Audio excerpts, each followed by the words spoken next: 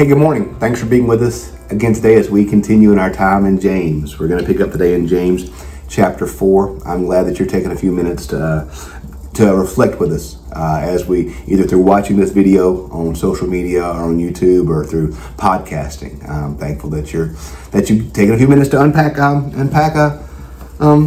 James with us. So, if you have any suggestions for other things we can do in our time together, I've thought about maybe having some conversations about scripture with some people. I've been pestering Holly, maybe sitting down with me sometime to talk about scripture with me. I know y'all love to hear from the smarter Stoddard. So, but anyway, I'd love any feedback you have about what we can do to make these more engaging. Be sure to share these with friends, either through social media or through, if you find them worthy. If you don't, just ignore them, I guess. Just unsubscribe. But I hope you are getting something out of this. So today we're going to be in James chapter 4, verses 1 through 10. James 4, 1 through 10. These conflicts and disputes among you, where do they come from? Do they not come from your cravings that are at war within you? You want something and you do not have it, so you commit murder. You covet something you cannot obtain, so you engage in disputes and conflicts. You do not have because you do not ask. You ask and do not receive because you ask wrongly, in order to spend what you get on your pleasures. Adulterers, do you not know that friendship with the world is enmity with God? Therefore, whoever wishes to be a friend of the world becomes an enemy to God. Or you suppose that it is for nothing that the Scripture says, God yearns jealously for the Spirit that He has made to dwell in us. But He gives all the more grace. Therefore it says, God opposes the proud, but gives grace to the humble. Submit yourselves therefore to God. Resist the devil and he will flee from you. Draw near to God and he will draw near to you. Cleanse your heads, you sinners, and purify your hearts, you double-minded. Lament and mourn and weep. Let your laughter be turned into mourning and your joy into dejection. Humble yourself before the Lord and He will exalt over you. Okay. So James here is saying, you've got conflict among you. There's conflict in your church, there's conflict in your life, there's conflict in your families. Where's this conflict coming from? It says, does not this conflict come from your cravings that are at war within you? You want something and can't have it, so you murder. You covet something, you cannot obtain it, so you have disputes and conflict. You do not have because you do not ask. You do not ask and receive because you ask wrongly. In other words, so much of this conflict that's happening in these churches is happening because of their coveting and their desiring and they're wanting things that aren't theirs. And this is coming from evil and wrong desires. That's why he says friendship with the world is enmity with God. Do you not know that friendship with the world is enmity with God? Therefore, whoever wishes to be a friend of the world becomes an enemy of God. Okay, that's strong language, y'all. If you desire friendship with friendship with the world, you're an enemy of God. That's strong because when you look at Jesus' life, do we not see Jesus himself as a friend of sinners and tax collectors? Remember in Luke where it says they grumbled against him because he ate with sinners and tax collectors? So how do we reconcile Jesus' life where he seemed to be a friend of the lowly and the weak and the tax collectors and the adulterers, and Jesus seems to cast a wide net of those who he let in with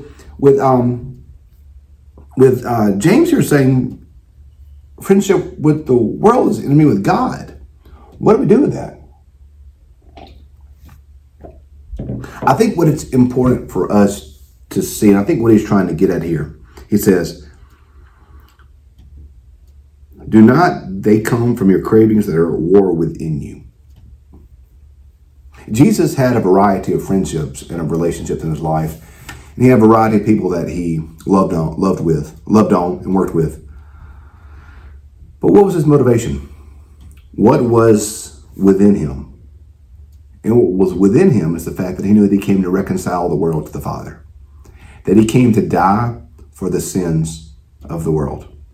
That he came to redeem the lost. That he came to restore the broken. That he came to bring life to all who desired life in his name. He came to seek the last, the least, and the lost. He came so that all the world could know Jesus, so that all the world could know the Father. He came to reconcile the world to himself. Okay, so his motivation was to convert and to love and to make sure people loved. What we see here in this passage, friendship with the world is enmity between God. This is not talking about individuals, but this is talking about the worldly values. What we see earlier, where you have this we talked yesterday about this, where you have that bitter envy, and selfish ambition. That is worldly. That's that worldly wisdom. He says here, these conflicts and disputes, notice he says the word disputes again in verse 2. These disputes, they're coming out of that worldly desire, that worldly wisdom, that worldly conflict of wanting, of pride and selfishness and lust and power and these things. So for us as Christians, we have to ask ourselves, what's within us? What's within us? And if what is within us is not that will of God, if what is within us is not that Spirit of God, if what is within us is not that wisdom that it talks about yesterday that produces gentleness within us, but if what is within us is that envy or that pride or that selfishness or that desire to get what I want and what's best for Andy, if that's what's within me and that desire to love and to serve and to give, to love my neighbors, to love myself, to lay down my life for Jesus, to tell others about Jesus, if my motivation is simply for what profits me and what I can get out of it and what's best for me, instead of being obedient to God and what God desires for me, then where's my heart rooted? Where's my heart rooted at that point? If I'm only desiring what's best for Andy and what Andy wants, what Andy desires, and Andy's victory or Andy's whatever,